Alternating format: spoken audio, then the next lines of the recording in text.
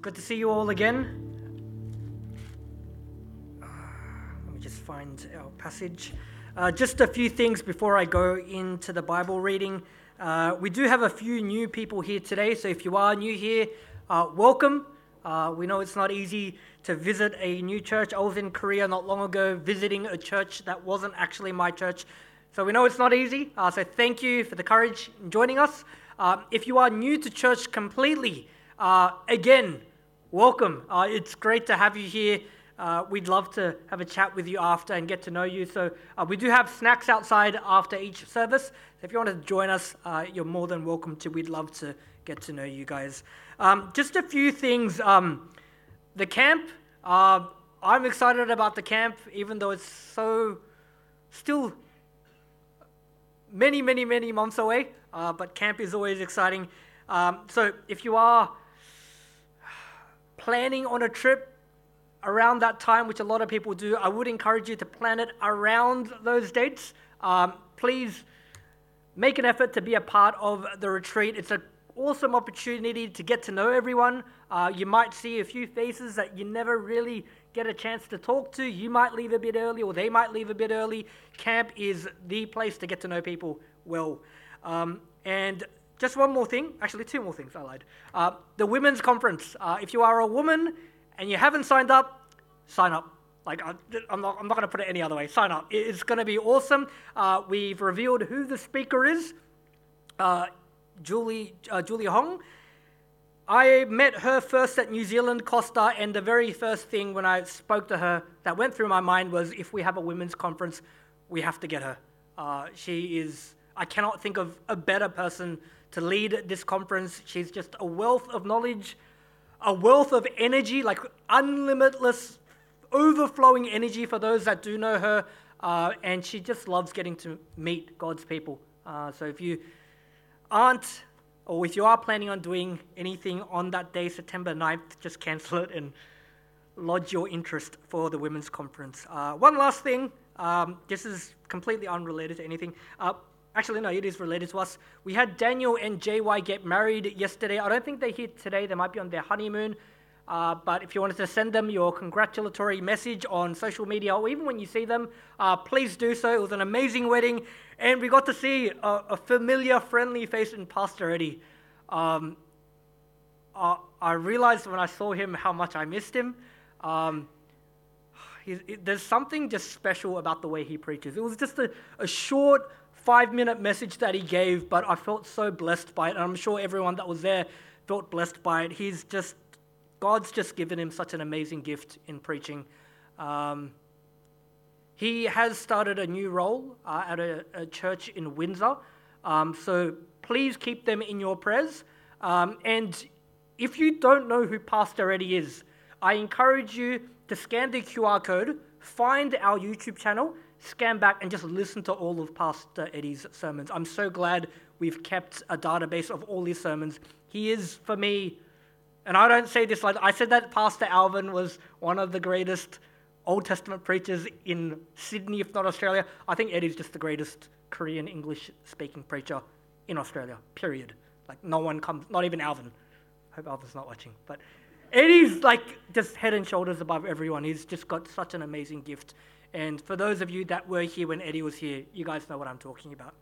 Anyways, let's jump into today's passage.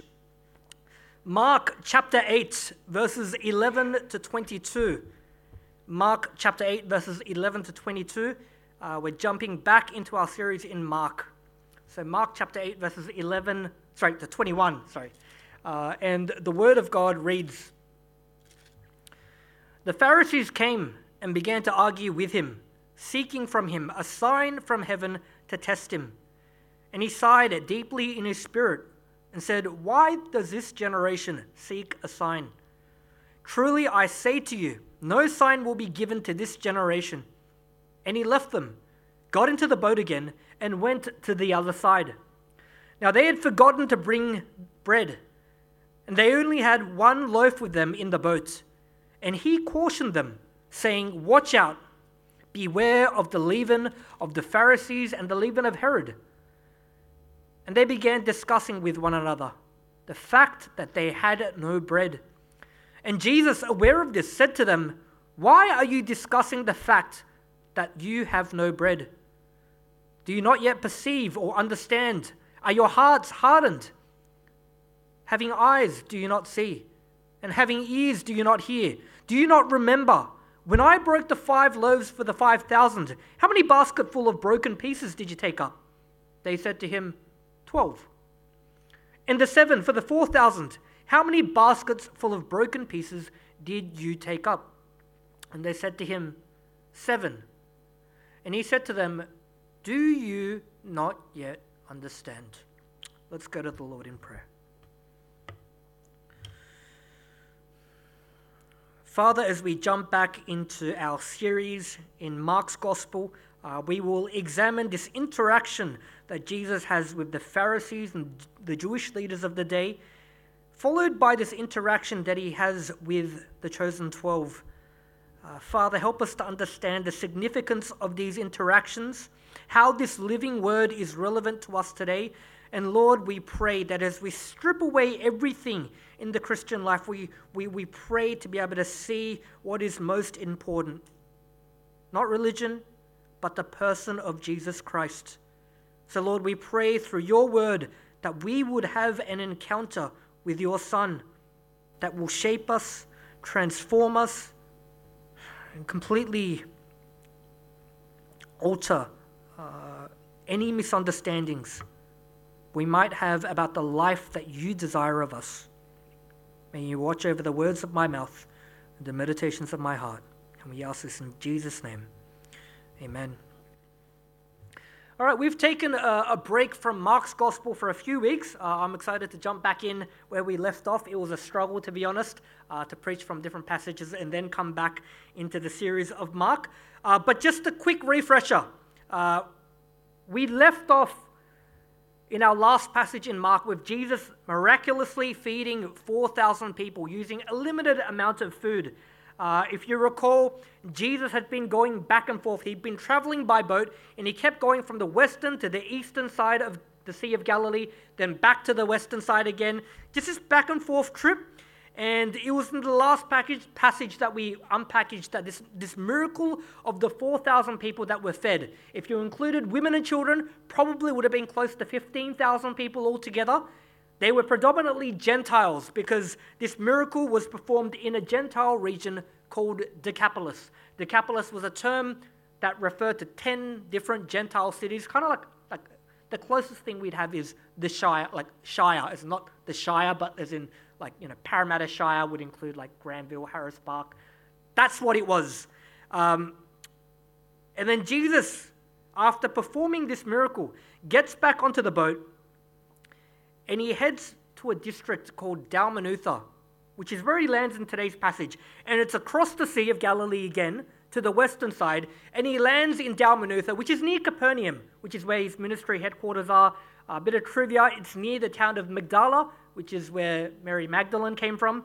But Jesus gets into the boat, crosses the sea, and then the moment he lands in Dalmanutha, there are a group of people waiting for him. The Pharisees, the enemies, the opposition of Jesus. And these Pharisees, in verse 11, it says that they came and began to argue with him, seeking from him a sign from heaven to test him.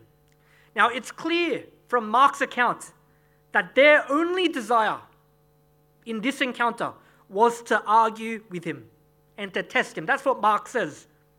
What did they want to argue with him about? Probably a lot of things. Most of it, however, would have been related to the content of Jesus' preaching message. There would have been a lot of things, but I'll share 3 things that I think were probably the top 3. The first was that they would have taken exception to Jesus' claim that he was the Messianic king.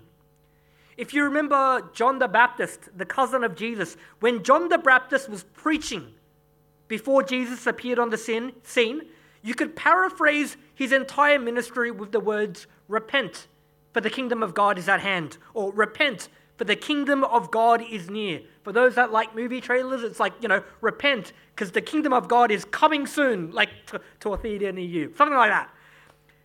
And then Jesus appears. And the message changes from repent to the kingdom of God is at hand or near or coming soon to repent, but the kingdom of God is here. And how do we know that the kingdom of God is here? Because the king is here. And the Pharisees would have taken exception to this kind of a message. Because here he is, to them, in their eyes, here he is, Jesus of Nazareth, who I mentioned kind of equates to like a lower demographic part of society, like regionally. Like I used Mount Druitt, I'm not going to use Mount Druitt as a joke again, but like a town where you think no one prominent's going to come out of. That's where they knew Jesus was from, and they're like, this guy can't be the Messiah. He's from that part of the world. And so they would have taken exception to the fact that Jesus was saying, you know what, this Messiah, this Messianic king that the Old Testament just kept talking about, the new everlasting king that's going to sit on a throne of David forever and ever, that you've been waiting hundreds of years for, it's me. Not me, but like that's what Jesus was saying. And so the Pharisees would have taken exception to that. The second thing that they would have taken exception to was his claim that he was not only equal to God, but God himself. They would have taken exception to the claim that he was the Messiah, but to equate himself to God, that for them would have been like blasphemy. That's the worst thing you could ever say. But we see Jesus perform miracles that seem to show indications that he is divine. For example, the feeding of the 4,000. He creates food out of nothing, kind of replicating the same creation power that we see in Genesis. If you read in Genesis, if you read in the Septuagint, and I think in the Vulgate, like the Latin and the Greek version of the Old Testament in Genesis, it uses this term ek nihilo, which means out of nothing, God created everything. And what we see in Jesus feeding the 4,000 and the 5,000 is the same creation power being demonstrated. Because even though he did use a couple of loaves, ultimately, all this food to leave 12 basketfuls, it came out of nothing. We see another indication of Jesus' divine qualities in Mark 2, where he heals a paralytic man, and there's tension that he creates with the scribes, because he does something very specific. He doesn't just heal this man, which in itself is amazing, but the scribes make an observation, because Jesus forgives this man of all his sins, and the scribes make a rightful observation. They say, who can forgive sins but God alone? And if that isn't blatant enough, that he's giving an indication that he's God, Jesus says in John 8:58, truly, truly, I say to you, before Abraham was, I am. I am who I am. That phrase, that name that God gives to himself in the Exodus account, Jesus says, you know what, that was me. And then John chapter 10, verse 30, I and the Father are one. So Jesus makes it clear that he's not just equal to God, but that he is God. The third thing that would have irked them, and this is a bit longer, Jesus would have preached a gospel of grace, not a gospel of works. I don't know if you've ever read through the Sermon on the Mount, Matthew 5 to 7. Read it if you get a chance. If you have already read it before, read it again, but read it with this understanding that this sermon was actually written not for unbelievers, but for Christians. Because that'll change the way you read Matthew 5 to 7. And it's an interesting sermon because at the beginning of the sermon, the first part of the sermon, Jesus kind of talks about this standard of righteousness. But he talks about it by establishing what man's standard of righteousness is, by saying, you know what, you've grown up learning this, this, and this, but then here's God's standard. And he sets an impossible standard. For example, when Jesus talks about lust, he describes man's standard of lust. And he says, you know what? Man's standard of lust is don't have sex with another person's wife. Don't even, don't do that. Which is pretty obvious to us. Don't have sex with another person's spouse. But then he gives God's standard. And Jesus explains that God's standard of lust goes beyond that. But even having a remotely impure thought, looking at someone of the opposite gender, that in itself means that you've committed adultery in your heart. Then he talks about anger. Man's standard of anger on how we should control our anger is don't kill anyone that makes you angry. Pretty standard. Don't murder. Jesus says that's man's standard. But then he establishes God's standard and says, you know what? God's standard is that you can't even have an angry thought about that person in your heart. If you say anything insult, even if you think it, you've committed murder in your heart. And he elevates and it reveals God's standard as something that's like impossible. Man's standard when it comes to retaliation, eye for an eye, tooth for a tooth. Standard. And you see that in children. Kid hits another kid, that kid hits them back. And Jesus says, that's man's standard. Eye for an eye, tooth for a tooth. But you know what God's standard is? Someone slaps you on the left side of your face, what are you meant to do? Give them the other side. Like, come on, you can have the other side. And I remember reading this when I was younger, and I thought, that's impossible. Like, I know it sounds great, and if we were to be a holy, pious men, it'd be great if everyone looked like that. But the reality is, that's not possible. We can try, but anyone who has siblings knows that it's impossible to not have a thought, like be provoked to any kind of anger. If you're married, you know that I provoke my wife to anger many times with my behavior. You know it's impossible to be that guy 100% of the time. And one of the purposes of the Sermon on the Mount isn't to teach you have to do the impossible to be accepted by God, but to make you realize that you can't do it by your own strength. And that God's plan for our justification, his acceptance of us, God's plan for our righteousness is not for it to be achieved by doing the impossible, by being that man in Matthew 5 and 6, but by faith.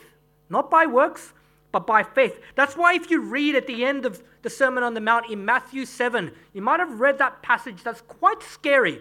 It reads in Matthew 7, 21 to 23. It says, "Not everyone who says to me, 'Lord, Lord,' will enter the kingdom of heaven, but the one who does the will of my Father who is in heaven. On that day, many will say to me, 'Lord, Lord, did we not prophesy in your name and cast out demons in your name and do many mighty works in your name?' And then I, Jesus, will declare to them, 'I never knew you. Depart from me, you workers of lawlessness.'" Have you guys read that before? It's quite a scary passage. So you have on the one hand, what Jesus is saying is that you have on the one hand, people coming to Christ saying, you know what? You should accept me because of what I've done.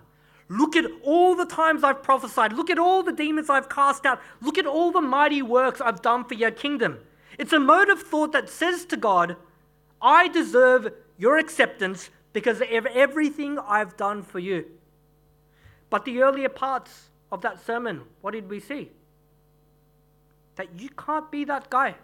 You'll never be that guy. You're never capable of doing enough. The only hope that you will have of Jesus recognizing you on that final day is to give up trusting in yourself, to repent, and to throw yourself upon Christ as your only hope, and to receive that free gift of grace. So that was a bit of an extended explanation, but I think those are the three things that the Pharisees took most exception towards when they saw Jesus. One, he was claiming to be the Messiah. Two, he was claiming to be God. And three, that gospel of grace would have really irked them the wrong way. And so the Pharisees come looking for Jesus. And it says in Mark's gospel, they came to test him and they came to argue with him. And then they ask him for a sign. Give us a sign. And the way they ask for a sign is quite peculiar. Let me read verse 11 again for you. It says, the Pharisees came and began to argue with him, seeking from him a sign from heaven to test him. They want a sign from heaven. Remember that they're upset that he's claiming to be the Messiah, claiming to be God, preaching the gospel of grace, which was contrary to what they taught, because they believed in a gospel of work. You've got to be pious and holy and ritually and ceremonially clean.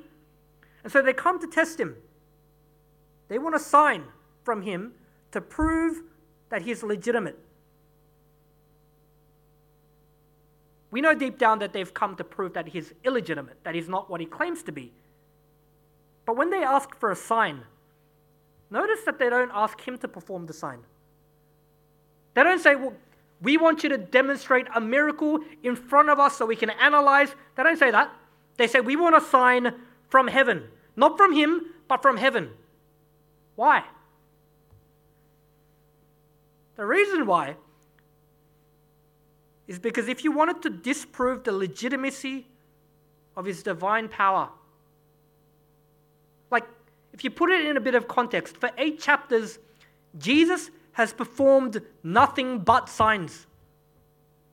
They know that if they ask him, show us a sign, they're going to be rubbing egg in their faces. Because all he's done up until now is perform signs. They're not even trying to discount the miracles because they know they can't prove that the miracles are fake. And so they ask him, not for a sign from himself, but for a sign from heaven. They want something separate from him, which is ironic, because if he's claiming to be God, why would you want a sign from God separate from Jesus if they believe that he is God? Oh, anyways, we won't get into that. And so by asking for a sign from heaven, it's not really, for them, it's not really a request to help them believe. That's not what they're after. They have no intention of believing any of the claims that Jesus is making about himself. And remember, Mark notes that their intention is just purely to argue. And so being confronted by all this, Jesus responds in verse 12 by sighing deeply in his spirit. And he says, "Why does this generation seek a sign? Truly I say to you, no sign will be given to this generation." And this expression of sighing deeply, I mentioned in the past, it's an expression that's like he sighed from his guts, like his bowels is probably the literal way of describing it. And it's an expression of deep, deep frustration. Like it bothers Jesus to his core. And this saying that why does this generation seek a sign? And I'm not going to give a sign. In the Greek, it's actually an incomplete sentence. It says, no sign will be given, ... And it's kind of Jesus' way of saying, I would rather die than a sign be given. Or when pigs fly. It's kind of the expression. In Matthew's version of this encounter, Jesus says, an evil and adulterous generation seeks for a sign, but no sign will be given except the sign of Jonah. And this sign of Jonah can be interpreted in 2 ways. For those that know the story of Jonah, you know that he spent 3 days in a fish. So some people interpret that as Jonah's account foreshadows the death and the resurrection, 3 days. And some people think that that's what Jesus was talking about. Other people think that the interpretation that Jesus was referring to was that, if you look at the life of Jonah, he never actually performed a sign. He didn't perform a miracle. He endured something amazing in that he was swallowed by a fish and lived in a fish for 3 days, but he himself never actually performed a sign. What he did do, though, was that he preached a message of repentance to the people of Nineveh. Took him a while, but in the end, that's what he did. And some people think that the sign of Jonah, that's what it's talking about. But irrespective, that's what he concludes with. And so for Jesus, you have to remember, he's just traveled from Decapolis, this Gentile region, to Dalmanutha, this Jewish region. He's crossed the Sea of Galilee, and the moment he's landed, he has this confrontation with the Pharisees. And once he has his confrontation, he's done with them. He just says, I'm not going to give you a sign, gets back into the boat, and crosses back to the Gentile side of the Sea of Galilee. And he lands in Bethsaida, which, if you remember in previous sermons, was kind of like a wilderness town. There's not much there. And so on that journey there, this is where we see the interaction transition away from the Pharisees and Jesus to the apostles and Jesus, because the apostles, they realize between the 13 of them, they've only got one loaf of bread. Here on the one hand, you've just had this interaction with the Pharisees, and the apostles are worried about lunch. And Jesus responds in verse 15. He says, he cautioned them, saying, watch out, beware of the leaven of the Pharisees and the leaven of Herod. Now, I don't know much about baking. I know that Elsa bakes wedding cakes. I don't know much about baking, but from what little I do know that you need leaven and yeast to make the bread rise. I hope that's right. That's what I read. But you need that when you're baking bread to make it rise. Otherwise, you're just left with flat bread. And throughout the Old Testament, you'll find that leaven, this yeast that's used to make the bread rise, it's often used as a metaphor to describe sin, evil, or some kind of corruption. And so Jesus tells them to beware of the leaven of the Pharisees and the leaven of Herod. And he's using this leaven as a metaphor. But the apostles don't get it. They think Jesus is saying, make sure you eat flatbread. Don't buy leaven. Make sure you have flatbread. And we know this because in verse 16, they start talking about bread. The fact that they don't really have much bread, if any bread at all. Like one loaf isn't going to feed 13 people. And so Jesus, who's just expressed his frustration with the Pharisees, sighing deeply from the bowels, from his guts, he expresses his frustration at the 12 apostles. And he expresses it by asking them a series of questions. He just drills them with questions. Verses 17 to 21, nothing but questions. Jesus, aware of this, that they're talking about flatbread, said to them, why are you discussing the fact that you have no bread? Do you not perceive or understand? Are your hearts hardened? Having eyes, do you not see? Having ears, do you not hear? And do you not remember? When I broke the 5 loaves for the 5,000, how many basketfuls of broken pieces did you take up? They said to him, 12. And 7 for the 4,000, how many basketful of broken pieces did you take up? And they said to him, 7. And he said to them, do you not yet understand? Like, don't you get it? Now, in Matthew's gospel, he's very clear about what he's referring to when he talks about leaven, because Matthew 16:12 makes it clear that when he's talking about leaven, he's talking about the teaching of the Pharisees and the Sadducees. And this is where Jesus is getting frustrated. Because this whole time, all these signs, one of the things he's been trying to get across to not just the apostles, but to everyone. You've got on the one hand, the Pharisees, their teaching of the oral tradition, rule-keeping, piety, tick-box religion. He points out the hypocrisy of that.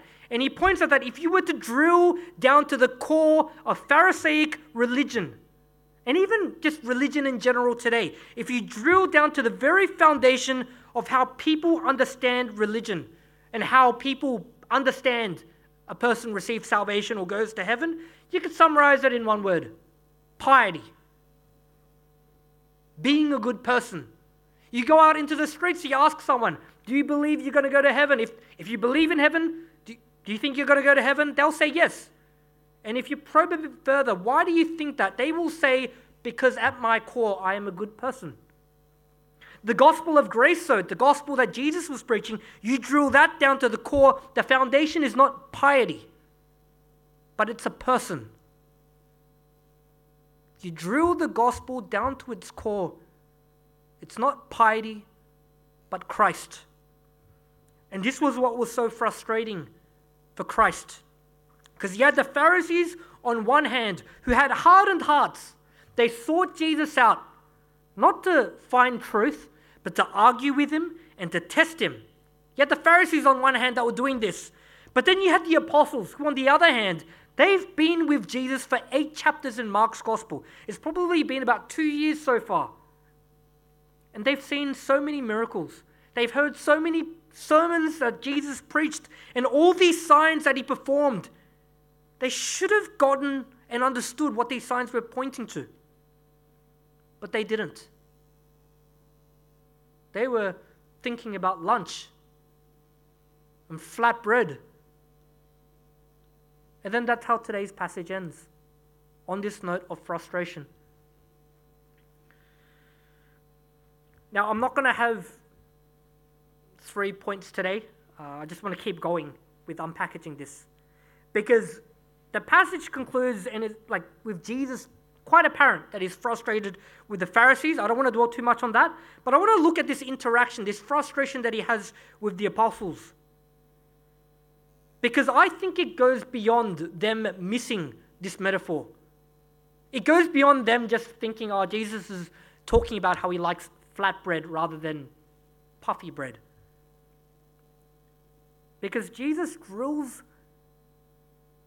them with a bunch of questions, and the devil is in the details, because if you have a look at the questions, I want to read those again. It says, why are you discussing the fact that you have no bread?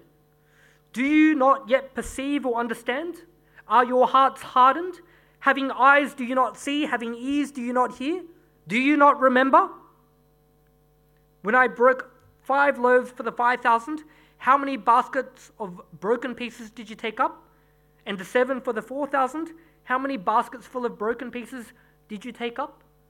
Do you not yet understand? When it came to signs, I explained earlier on in this series what the purpose of the signs were. Make no mistake, Jesus feeding 4,000, the purpose of that sign wasn't for us to emulate that miracle and try to feed 4,000 with so many loaves. The purpose of the signs was to point to and reveal to us the identity of who Jesus was. You know, when Jesus fed the 5,000 and then the 4,000, we did get to see the compassionate heart of Jesus in feeding the hungry. But the sign, the purpose of the sign was to point beyond the physical feeding. It wasn't just meant to be a magic trick like Jesus pulling a rabbit out of a hat. But Christ, by feeding the 5,000 and the 4,000, demonstrates that he had power to create something out of nothing. I mentioned earlier, he emulates the same creation power that we see in Genesis 1. And Jesus, the reason he drills them with these questions is, the frustration is because they haven't just seen this once, they've seen this miracle performed twice. And he asks them, you saw me create so much out of nothing. How many baskets were left over? Don't you understand what this miracle signifies about who I am? In essence, he was asking them, do you understand who I am? And that's an important question we should all ask when it comes to our relationship with Christ. Do you understand who Christ is? And this question, the way we respond isn't just, it's not reciting a textbook answer. I get that he's the second person of the Trinity. He's the Savior of the world, the Lord, the Messiah. Not a textbook answer, but at the core of your heart, do you understand who this Christ is in relation to you? In relation to your life? Because having a revelation of Christ versus an intellectual understanding of who he is are two different things. Having a revelation of Christ changes everything for the Christian. It transforms Christianity from being just a tick box religion, I did that, I done that, to being a transforming, living relationship with the God of the universe. Because you realize that the Christian faith and the mechanics of the gospel are designed so that it's not grounded and built on rule keeping. It's not about piety. It's about a person. It's about Jesus. It's not about being the best person that you can possibly be so that he'll accept you, but it's about uncovering the identity of this messianic king that the scriptures reveal to be God himself, and having that revelation about who he is, not just on an intellectual capacity, but on a spiritual capacity, who he is. That God sent him to initiate and complete the rescue mission of salvation so that you can be in eternal communion and relationship with him. And you know what? We can laugh at the apostles because they do sometimes, if you read through the gospel accounts and the book of Acts, they do come across as a bit slow and dopey at times. But I can't help but think, and I don't know about you guys, but when I reflect on my own life, I cannot help, when I look at my shortcomings, see that I struggle with a lot of the same things they did. Because for the apostles, I can't help but think, they followed Jesus. They observed him do ministry for 2 years up until chapter 8. They listened to all his teachings, and yet they didn't get it. And I think part of the reason was because they'd allowed all these things to become familiar and common to them. That they never embraced and deeply reflected on, okay, what does this mean? And how should it shape and transform me as an individual? Like, what is this revealing about Jesus, and what should it mean for me? They'd become instead familiar with following Jesus. It had become routine for them. That's what church and ministry had become for them. And I would say that there's many times for us where we go through the routine of church for so many weeks, months, and years that church becomes common to us.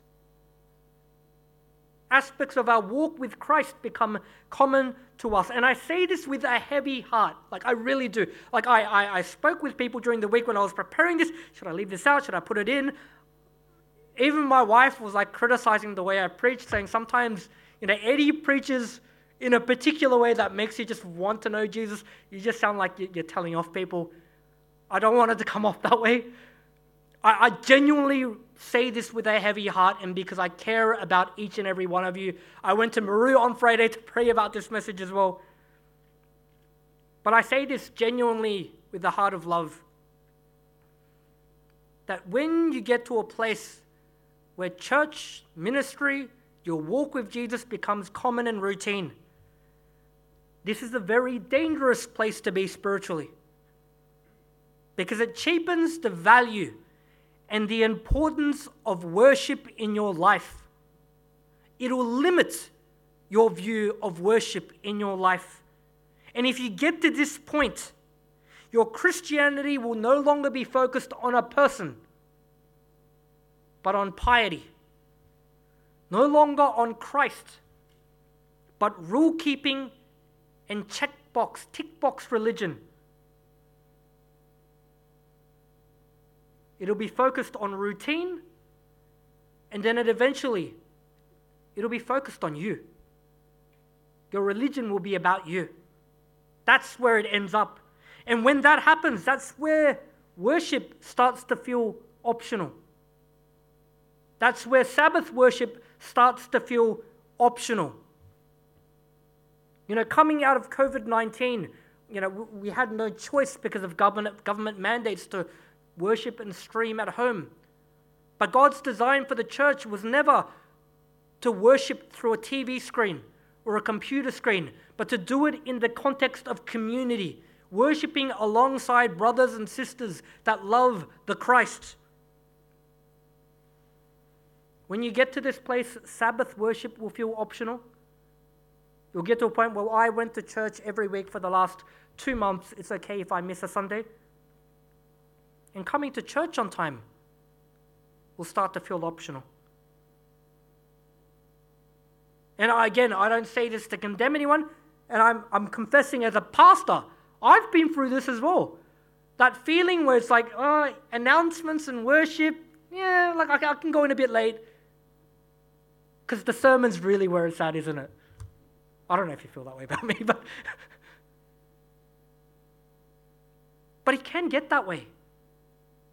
And I sympathize with you because even as a pastor, I confess to you, I've felt that way. At previous churches, there's been times where I'd do the youth ministry, and I know I have to go into the EM service, but it's just, I'm so drained, and I'm like, oh, maybe I'll just miss the worship. But that's a dangerous place to be. Because what does that say about how we view the worship of the King? And again, I just want to make, I don't want to people feel like I'm singling it. Not my intention. I say this genuinely with a heart of love. And the proof is the fact that with this rebuke, the answer to this isn't to come to church on time. That's not what I'm asking for. It's not come to church every week, make sure you never miss a Sunday, come 1:30 or come 1:20, prepare your hearts for 10 minutes in worship. That's not the answer. The answer, and I encourage you to do this if you are in this place, because I've had to do it many times as well, and I guarantee I'll have to do it many times in years to come, is if you come to this place, I would encourage you to take time to reflect. Be alone with God. No one's beyond the need for reflection. Not your CG leaders, not your VT leaders, not your pastors or even the elders of the church. Everyone has a need to get alone with God, reflect. Paul says to the church, reflect. At the end of his letter to the Corinthian church, examine where you are. Test your faith. If you feel like you're stuck, or if your growth is stunted, or if you feel like you're backsliding, and you're focused on the physical, tick box religion instead of the spiritual, you're focused on piety instead of a person, then the answer isn't to immerse yourself deeper in tick box religion. The answer isn't, okay, I better make sure I come to church on time by 1:30 so Pastor Jay doesn't talk about me again. That's not the answer. The answer is to immerse yourself not into piety, but a person. Christ. Spend time with Christ. Get alone with Christ. There's no secret formula. Just open His Word prayerfully and spend some time. Be intentional about spending time alone with Christ. And the transformation, the healing process, it's not going to be instant. It isn't. It's a journey. It takes time. And sometimes your flesh will cry out against it because you just don't want to do it. But if you force yourself to get alone with God and just be honest, I'm just not feeling it. Those times in prayer will start to become some of the most sweetest times you spend alone with God. Because God honors that kind of a sincere prayer where you say to Him, I'm not even going to pretend I'm where I am. I'm not there. In fact, I feel like I'm an empty shell of a person and I know it's not right and I need help. God honors that kind of a prayer. And the reason I say it's some of the sweet, or probably the sweetest moment, is because God honors that kind of a prayer. I guarantee He answers that kind of a prayer. And it'll feel sweet because you will feel the hand of God on your life, healing your heart and bringing you over the course of time to where you need to be. And as you do that, that's where you start to dwell not on piety, but the person of Jesus. And as you dwell on the person of Jesus, as He heals you, you'll start to realize, wow, He does love me that much. When the Bible describes that He is a merciful God, I can feel it because He's demonstrated it through my spiritual healing. And the more you do that, one of the reasons that Jesus says, do you not remember, in one of His questions, is that when this happens again, you can look back and remember that God is faithful in honoring that kind of a prayer, and you'll have every confidence that He will answer again when you get to that place. You will embrace His invitation to start again because you know it's an invitation that's just overflowing with grace. Let's pray. Father, we thank You for Mark's faithfulness and Your faithfulness in recording this encounter between Jesus and the Pharisees and Jesus and the apostles. We see the frustration that Christ has with the apostles in just not getting it. And Lord, we're in that place so many times in our life But we thank you that you don't leave us there. You didn't leave the apostles there, and we thank you that you don't leave us there.